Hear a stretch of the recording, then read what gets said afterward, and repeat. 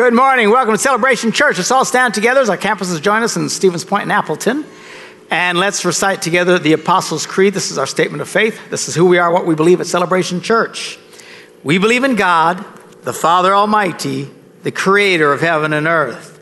We believe in Jesus Christ, his only Son, our Lord, who for us and for our salvation was conceived by the Holy Spirit, born of the Virgin Mary, suffered under Pontius Pilate, was crucified, died, and was buried. He descended to the dead, and on the third day he rose again. He ascended into heaven and is seated at the right hand of the Father. He will come again to judge the living and the dead, and his kingdom will have no end.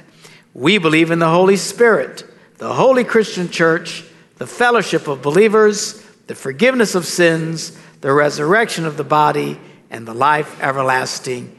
Amen. You may be seated. Good to have you with us today, as well as those in Appleton and Stevens Point. Trust that you are enjoying the service. If you're visiting and you're looking for a church, we don't know if you're looking for a church, but we're looking for you.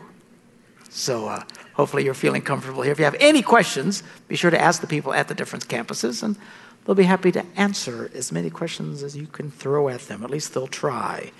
Good to have Pastor Lathan with us today. Hallelujah.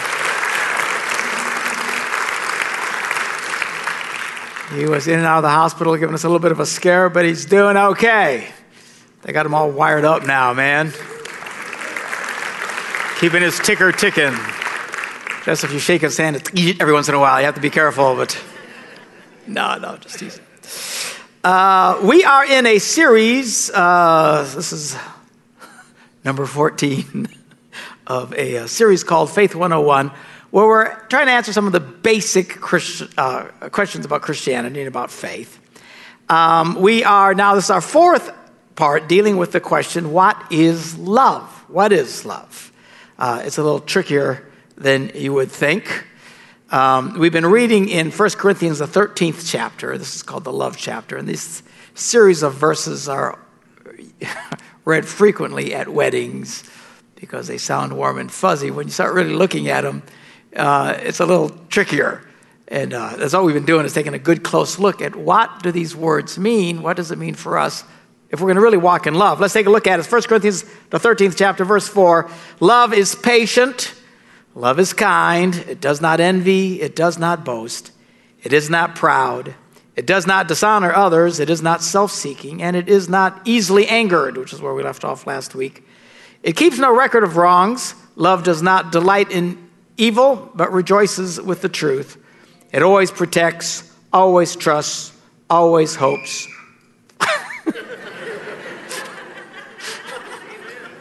So someone killed a child in the back. I don't know if you heard that at the other campuses, but it was entertaining here. Always hopes and always perseveres. All right. Keeps no record of wrongs. That's what we're picking up today. Now, what does it mean to make a record of something? It means to make a permanent or official note of. Now, this is one problem a lot of people have. They remember and make a very detailed record of everybody who done them wrong at any particular time. And they rehearse this thing over and over and over. They keep it fresh in their minds. They know exactly who did what and when. But when you do that, number one, it's really unhealthy for you. Number two is certainly not walking in love, because love doesn't do that. Love doesn't write it down. Love does not make a note. Love does not make a record. People who do this tend to be consumed by it. Those who are really consumed about talk about it all the time. That's how you can really tell people who are full of bitterness and unforgiveness in their life, because they never stop talking about it. You get to know someone very long, and it won't be long if they're struggling with this, where they start telling you who did what to you and when and how they did it. On December 12th, 1987, my husband told me my pants made me look fat. They probably did. But anyway, don't be making a note of this. I remember meeting a lady once, just a visitor, just in and out. But I'd never seen her before, and went up to shake her hand. And I mean, this was "Hi, how are you?" And it didn't take 20 seconds before she starts unloading on me and telling me in detail of all the terrible, horrible things that her husband, who was standing over there, had done to her. And I was like, holy cow, it was like overwhelming. I said, "When did this happen?" She said, 17 years ago. I thought, oh, good Lord. This is someone who is consumed by really hatred at this point. I mean, unforgiveness and always sticking at someone. "You always did that. Well, you did that to me. Well, you did that." You know, some people, we're very pro-marriage and family here at Celebration Church, and we fight very hard to keep people from getting divorced because it's not a very good answer in the vast majority of cases. But some people, I think they don't get divorced just so they can stay around and torture the other person. She's that bitter and nasty and just reminding him every day of what he did. People do this a lot. People who've been in churches and churches that have hurt them. And that describes some of you. You were in churches and they hurt you and you left. And those of you who are healthy and walking in love, you never rehearse it with anybody. Others of you, it doesn't take long before we start hearing the whole story of who did what, when, and just, rehearsing. They want to keep it fresh in their minds, all these records. You need to take your record book and tear it up. You start talking about what somebody, and sometimes you have to because of whatever reasons you need to discuss something, history with somebody. And if someone's really hurt you, you need to get to the place where if you have to talk about it, you have to really stop and remember what they did to you. And it's in the most broadest of details. Yeah, well, such and such, but you kind of downplay it. You just don't keep a record of it. If you can in very much detail remember who did what to you and when, and look at, as soon as you recognize somebody, oh, that's that guy who did Frasenschlag. You're in a bad place, and you're certainly not walking in love. Couples often do this to each other. Well, you did that. Yeah, well, I tell you did that. Well, don't forget you always did that. Just stop. Stop doing that. You need to let it go, as we've talked recently about forgiveness. You need to just forgive people and let it go. Don't keep a record of everything. So, well, Pastor, I'll never forget what they did to me. Fine. You might remember what someone did to you until the day you die. It has nothing to do with forgiveness. Well, I just said it hurt so bad. Okay, again, you're confusing that with forgiveness. You might feel the pain of what someone had done to you until the day you die. It has absolutely nothing to do with forgiveness. Forgiveness is a very intentional thing where you say to somebody, I forgive you, I let it go, I stop talking about it. It's just that simple. If you keep talking about it, you haven't forgiven. And some people are desperate to keep talking about it because they want to keep it fresh. They want to remember it. They want it so they can hold it over somebody's head. When you do that, you are not walking in love. And I got to tell you, the one person in my life who has demonstrated this to me above all other people has been the redhead that I married. Now, we have our issues. Hard to imagine. She is such a lucky woman. But despite the sometimes terrible things I've done and things that I'm very ashamed of, and I am not downplaying it at all, I've hurt her in some really serious ways over the years. This woman, in all the 40 plus years we've been married, has never one time ever reminded me of my failures.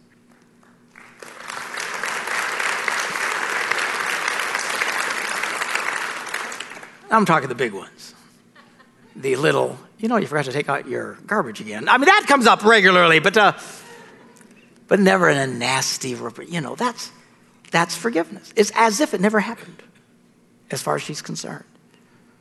That's the way God treats you. When you ask God to forgive you, the Bible says it's as he throws your sins into the sea of his forgetfulness. Now, it's just an analogy. It's a picture. Do you really think God is forgetful? Like he's got Alzheimer's or something? He looks at you and goes, something about you that really ticks me off, but I can't remember what it is. Of course he can remember. It's as if he's forgotten because he will never, ever bring it up again. That's what true forgiveness is. That's the kind of forgiveness we need to be walking with people. you need to keep a very short account. If someone asks you, show me a list of all the people that have really hurt you and done bad things to you, you should be able to just hold up a blank piece of paper. Let it go. Don't keep record of those things. Again, it's not good for you. Bitterness and anger will cause a lot of people to die at a very early age. You need to let it go. Walk in forgiveness. And certainly you need to walk in love. And the one thing about love is it doesn't keep a record. If you're keeping a record, showing you're not walking in love. The next one says, love does not delight in evil. What does it mean to delight in? It means to be highly pleased. You ever have something happen really bad to someone and it just made you feel good? Come on, you sinners, we've all been there, right? It's an immediate sign that you're not walking in love. You think, well, that guy really had it coming. No. You need to walk in love. In the Old Testament, they didn't have a real clear picture of God's nature. Jesus came and clearly revealed who God was to us. The Old Testament was much more driven by just do's and don'ts and the laws and, that sort of thing until Jesus came. In the Old Testament, they used to pray prayers like, oh Lord, take my enemy, break out all of his teeth, rip out his tongue, let his blood flow from his head. I mean, this is why they prayed. Jesus comes along and goes, do what to your enemies? Love them. I'm telling you, love your enemies. Be kind to those who are very unkind to you. Wow. That's not delighting. If something bad happens to someone, you should always feel bad. Even in the natural, you might think they have it coming. No. Feel bad. Be empathetic towards people. Pray for people. Be kind to people, because that's what love is. That's when you know you're walking in love. The next one says, love rejoices with the truth. What does it mean to rejoice? It means glad, happy, or delighted to hear the truth. How many of you are delighted to hear the truth, especially when it's about you? We tend not to delight in that. I don't want to hear about me, especially if you're pointing out something I'm doing wrong. But love delights in the truth, even when it's about you. Look, this one's a hard one. It's really easy to get defensive and want to smack somebody, get mean, and when they start pointing out your faults and stuff. But that's not wisdom. It's a bad place to be, actually. Proverbs talks about this. Solomon, the wisest man who ever lived, gave some advice. He says this in Proverbs, the 9th chapter, verse 8. Do not rebuke mockers. Now, mockers, lots of different words translate this. Scoffers, fools. I mean, these are just nut jobs.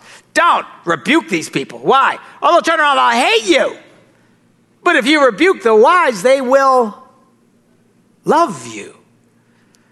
You're in a healthy place when somebody can point out your faults and stuff, and you go, you know what? I'm going to work on that.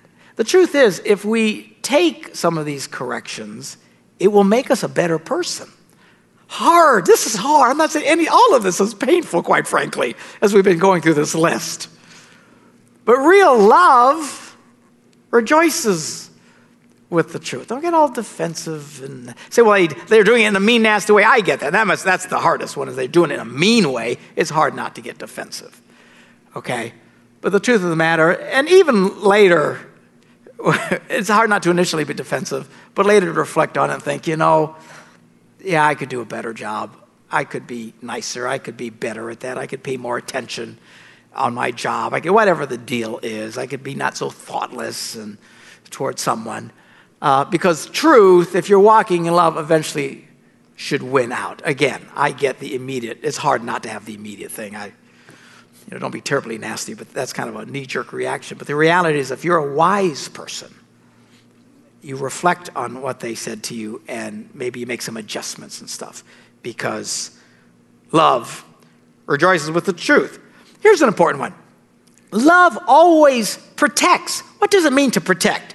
It means to shield from injury, danger, or loss. shield from injury, shield from danger, from any kind of hurt or loss. Now, here is an area where oftentimes we're not very careful. And it's like this. You're going through something really hard, a very difficult time, an emotional disaster in your life. And in an effort to vent out, you wind up hurting a lot of people around you. The one thing I've always noticed about people who, when they vent and emotionally vomit on people, the person who vomited, this is true in real vomit, the person who vomits feels much better, do you not? Oh, that feels good. Everyone, now you're really grossed out because now you're affected by all this. Sorry to gross you all out this morning, but you'll remember it. So anyway, when you emotionally do this to people, it might make you feel better, but you're not loving people because you're not protecting particular people who are weaker. Now, if you need to vent, and we all do, everybody, even I've got to find my time to vent. I've got the guys that I call, Pastor Gary, Pastor Tim, Jimmy Bratcher, some of these guys that I'm very close to, and I call them and I vent to them because I know they can handle it. And sometimes you just need to get stuff out. But be careful not to wound people who are weaker than you, because love protects. Now, sometimes we have a real difficult time doing this around our children. And again, I'm not trying to make anybody feel bad this morning. I'm just holding up the mirror of God's word, so we can look at how we look and make some adjustments and straighten things out so that we're walking okay. That's the purpose of looking into the scriptures. But oftentimes at home around our children, and a lot of men have this problem. Things start going really bad in the man's life. And he comes home and sitting at the kitchen table or whatever, he just starts venting all of his frustrations and disgusts and fears around his family. And it's a very destructive thing. Dude, you're supposed to protect your family. And that doesn't mean just taking a big bat to someone who comes barging into the house, or in my case, a very nice shotgun. That's one thing, but to protect emotionally. Okay. Yeah, it's that stupid thing, things are going terrible at work. I'm probably going to lose my job, and who knows what we're going to do. We're going to lose the house, and we're not going to have any money. Kids, quit asking us, we don't have any money. Stop that. So, I don't want to spend a lot of money. Well, you don't have to verbally vomit all over them to do that. When they ask for something, all you got to do is say no. Learn to deal with disappointment. It's life. But some guys, they just terrorize their families. And by the way, have a little faith. Everybody say faith. It's going to be horrible. It's going to be terrible. I know how we're going to pay our bills. They're just going to go to hell in the handbasket. I don't even know where to get the handbasket from. It's not protecting people. Stop it. Grow up. Be a man. Man up. Again, we all need to vent. Find someone stronger than you. It's a good reason to get friends in the church. Some of you guys don't want any friends. Okay, that's great if you want to live life all on your own. If you can pull that off, good for you. Most people can't. Find some friends. Talk to them. Man, my life is hard. Things are going badly. I don't know what's going to happen at work. And find somebody you can pray with and trust God and believe God. So what if you lose a stupid job? You know how God can get you a better job? By you losing the stupid job you got now. Bob? No, it isn't. No. Fear not. I don't know, that just popped into my head. So anyway, trust God. So, seriously, sometimes some of the bad things that happen is the way that God moves you around and puts you in a better place. In the Old Testament, Elijah, man, he's hanging out at this place, and the Bible says the water's coming down. He's got water there, and the birds are bringing him food and stuff. It's a great gig. I don't got to do anything. Life is good. Finally, he moved. Do you know why? The water dried up, and the birds quit coming. Now you can sit there and cry, where are the birds? Or you can get a clue, I better move. Don't be afraid to move. There's a problem. I'm going to get off on a tangent now. I feel inspired. Sometimes people need to move and make some changes in their lives. For the life of me, I don't understand, especially people like live in the Rust Belt. Well, you live there at all, it's beyond me. But they live in there, all factories are closed and everything. And they sit around and live on, unemployment and everything else is, for 112 years because, I can't find a job. When in states like the Dakotas, they can't find enough people to do the job. You could be at McDonald's, they're paying what? $17 an hour to sling burgers. Well, my life sucks. Move! You need to move. Just because something sucks, just don't sit there and stay in the land of suck. Move! Really, do you know why people came to America? Because their lives sucked. It was horrible. The people who had it good in England, they didn't get on a stupid boat. These boats were not good boats. But the size of my boat, man, talk about hurling. It's just a horrible, flea-infested, good Lord, a lot of these boats didn't even make it across. They sank to the bottom. People risked that. Why? Because their lives sucked. And they said, we need to move. And they went and moved. Came and started this fabulous country. And then everybody's hanging out at the east. And then people went west. Do you know who went west? All the people whose lives sucked. People who had great houses and great jobs. Do you think they got in a wagon? And have you ever seen these wagons move? Squirrels and chickens run faster than the wagons. And they just clippity-cloppity, clippity-cloppity, clippity-clop, and they go for all day long. How far you go? Well, I remember that tree still there. There's us. Sometimes God closes doors so he can open up a new one in your life. Why I got into that, I don't know. Move on. Love always protects. Here's an important one. Love always trusts. What does it mean to trust? I'm looking at my screen. Change screen. There we go. Trust is a firm belief or confidence in the honesty, integrity, and reliability of another person. Now, here's a big one. Because people, when they do something to you and they violate your trust and they hurt you and they're unfaithful to you, and there's a million different versions of this. One of the things that you frequently hear from these people is, how can I ever trust again? How can I ever trust again? What they're wanting is a guarantee. There is no guarantee. That's why a violation of trust is such a hurtful thing. You say, well, I trust my husband. Good. But there's no guarantee he's always going to be. You think there's always going to be a guarantee in life? You're wrong. I trust this person. I trust that. Anybody can do anything to anybody and hurt somebody. We ought not to do that, certainly as people of faith. But at some point, trust is what it is. It's trust. It's a loan. I'm giving you trust. Okay? And the reality is sometimes people violate the trust. What do? Pull back and I'll never trust again? No. Because love always trusts. There's a real element of faith when you trust people. And the truth of the matter is people will let you down. Anybody experience this?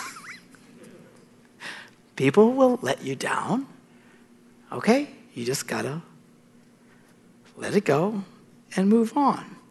Here's an important one. Love always hopes. Now, hope, this is an interesting word. It's a feeling or expectation that what is wanted is likely to happen. Now, that's actually the dictionary's definition and is weak compared to the biblical explanation. The biblical explanation is hope is a feeling or expectation that what is wanted will happen. And that's a big difference. But the word hope has changed its meaning today, as many words change their meaning over time. Cool used to mean it was cold. Now it's hip, which used to mean this part of your body. Which hurts bad, which bad used to be bad, but now it's good, because if you're really good, then you're really bad. So Michael Jackson's got a whole song about it, so it's all rather confusing. But as our words change and stuff, hope in the English language now actually has the meaning of wish. Do you think your team's going to win today? I sure hope so. Do you think you'll be able to pay your bills? I sure hope so. What they're saying is I wish. There's a wish factor to it. It is so cheap. The word wish is what should be used, but we say hope. And here's the odd thing. There has been no word to replace it. There is no word in the English language that I'm aware of that replaces the word hope. Because hope is actually a feeling that I know that I want is going to happen.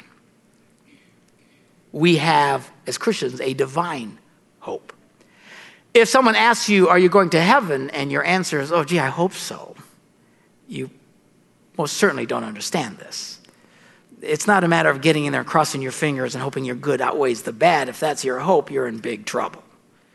When you've truly encountered Christ, had him come into your life, forgive you of your sins, you are filled with a glorious, glorious hope. I guess the next closest word, maybe assurance, maybe would be the word. But it's that hope that I know that what I desire is going to happen. This is how you know you're really in a place of faith. When you're praying and you're praying and you're praying and you're constantly in the mode, is God going to answer your prayer? Oh, I hope so, I hope so. You're still not in a place of faith. What really hits is when you've prayed and you know that God has heard you, and somehow by the Spirit of God, faith wells up inside of you, and it changes from a wish to an absolute divine hope, and you know that you know. You're absolutely convinced that what's going to happen. That's faith. That's when God shows up, when you're truly filled with hope. It doesn't always come very easily. Sometimes it's very difficult. But that word hope, and see, the thing about love is love always hopes. It always, when you get to a place of hope, it changes you. It changes your outlook. It changes your emotions. It changes your energy. I remember some years ago, I've shared this story before, but actually I've only got 10 stories. But we were like, I don't know, it was 1970 something. We were extraordinarily poor. Painfully so. And we were living in Decatur, Illinois, which if you've ever been there, the whole city smells like an armpit. It does. It's because of all the soybeans and stuff in there. It's like one whiff of it. To them, it's the smell of money. To the outsider, it's... But anyway, we lived there. And we got ourselves, I don't know, some bill that we weren't expecting or something. It was like $150, which in 1970-something was a lot of money. And quite frankly, it's a lot of money today. If you ain't got it, $100 is a lot of money, right? So I'm like, we got some money. What are we going to do? We don't, we're barely making $150. We're going to get $150 from. Totally stressed out. And I'm talking to my mom on the phone. She says, how you doing? I said, oh, man. I got this bill for $150. She says, oh, relax. I'll just send you the $150. God bless moms. Oh, thanks, Mom. And as soon as she said that, I felt so much better. Hung up the phone. I was at peace. What changed? Nothing. Did I still owe the bill? I did. Did I have the money to pay it? I did not. The next morning, did I still have the money? I did not. Was I stressed out anymore? I was not. Why? I was filled with hope because I knew Mom would send the money. Sure enough, days later, here comes the check. Life is good. But I didn't wait till I had the money for, I felt better. I'd already feeling better. Now the money shows up, because of hope, okay? It's because you know that you know that you know. Love hopes in people, trusts in people. All this stuff is all tied together when you're walking in love. This has nothing to do with anything, but I thought of it this morning. Speaking of, when you're short, it seems overwhelming, right? When you're on the short side, a lot better to be on the other side. So anyway, I remember some years ago, my daughter had just married Ross, who's over in Appleton this morning. Hi, Ross. Anyway, so my daughter marries Ross, which was a little stressful at the time. He was one high-wired dude. I'd always say, Ross, stop moving! You know, he's always... So anyway, Ross, I want to marry your daughter. I said, okay. But remember, she does not come with a receipt. All right? No returns. There's no returns in this store. You take her, you keep her. That's the rule. Okay. So anyway, a few years later, it wasn't very long afterwards, all of a sudden my daughter calls and she's in tears. She made a horrible mistake. And we're thinking, oh no. What did Ross do? Okay, come over. So she comes over and she's in tears and we're just filled with dread. She's made a horrible mistake. So she's at the table, we're sitting there, okay, baby, what is it? I made a mistake. Okay, yeah, that's Ross. Of course, I understand. You know, I didn't say that, but you know, I'm thinking it. I love you, Ross. So anyway, so she's crying. Well, what is it? We're just all and she says, well, I was balancing my checkbook and I made a mistake and I'm short $100-some. And we're like, oh, for the love of God. Are you kidding me? I'll give you the money. Stop crying. You know, holy cow. You know, of course, when you're short the $100, that'll put you in tears, right? So had nothing to do with anything, but I just wanted to encourage Ross this morning. All right. So,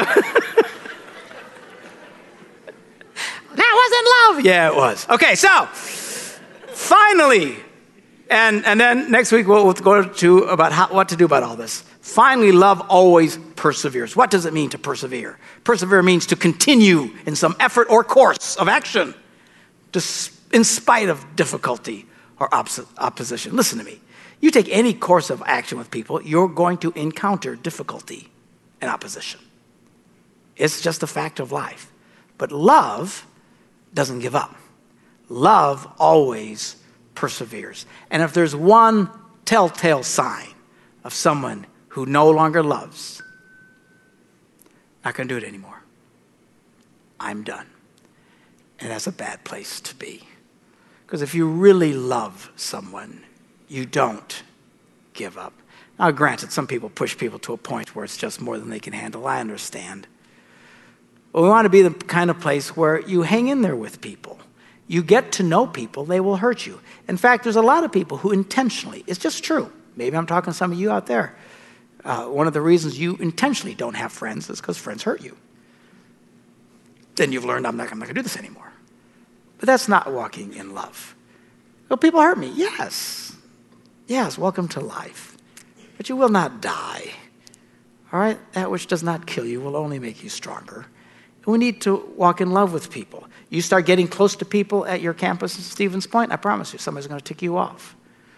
Over in Appleton, as you're building that new church and you're really trusting in someone, and then all of a sudden they're just going to quit coming to church and it's just going to wound you. Just let it go. Move on. Keep believing and trusting in people. You know? I waved at Pastor Mark when he was driving and he didn't wave back. First of all, I'm a terrible driver, number one. Right, Doc? I tested Doc's religion one day. I thought he was going to backslide. Just so he got blood. I won't tell your sin. All right, but it was a funny story. But I'm a terrible driver. But I get so zoned out. I don't know about, do you zone out and you forget to turn and stuff like that? You know, all of a sudden I'll wake up on the, other side of the river and like, what am I doing here? You know, it's just, I get so focused. I don't think I'm losing it. I hope not. Someday I drive to church and I wake up in Detroit, then I'll know I've really missed it. But, if I'm driving and I don't wave at you, I don't even see you. Don't get mad and all. Well, I'm so hurt and wounded, I can't take it. I give up. When you walk away, I'm not going to go to that church anymore. I promise you. Now, if it's a church that's doing, something really teaching heresy or something, I get that. But a lot of times somebody makes us mad. And then we walk away, and it's a blatant sign that you're not walking in love in the first place. Now, next week, we're going to kind of summarize all of this. And more importantly, we're going to take a look at what do we do about it. Because the truth is, if you're anything like me, you've failed in a lot of these areas. We all struggle with these things. What does it take to walk in love? And that's what we're going to talk about next week. Because believe it or not, the answer isn't just to try harder. Well, I'm going to try, Pastor, I'm going to try harder. And there's an element of that. We'll talk about it next week. I don't want to give away all my secrets. But there's another wonderful, easier answer to all of this in how to walk in love with people. So come back next Sunday and we'll talk about that. Let's pray. Father, we thank you for your word and for your truth and the fact that you do love us. You don't give up on us. It would be so easy to, but you don't. You persevere with us. You stand with us. You don't keep records of all our wrongs, all these things. It's interesting, Father, as we read what love is, it's stunning that it never one time talks about how we feel. In our culture today, Lord, people claim they have love when they feel a certain way towards someone. Someone makes them feel warm and bubbly, and people running off, getting married, trying to sign up for the longest journey of their life based on nothing more than how they feel, only to find themselves in a mess later. It doesn't talk about feelings. It talks about what real love is, the kind of love that you have for us. Help us to become aware of what love is. Then help us to understand and strive so that we begin to walk every day in the kind of love that you have for us. In Jesus' name we pray. And everybody said, Amen. Have a great day. See ya.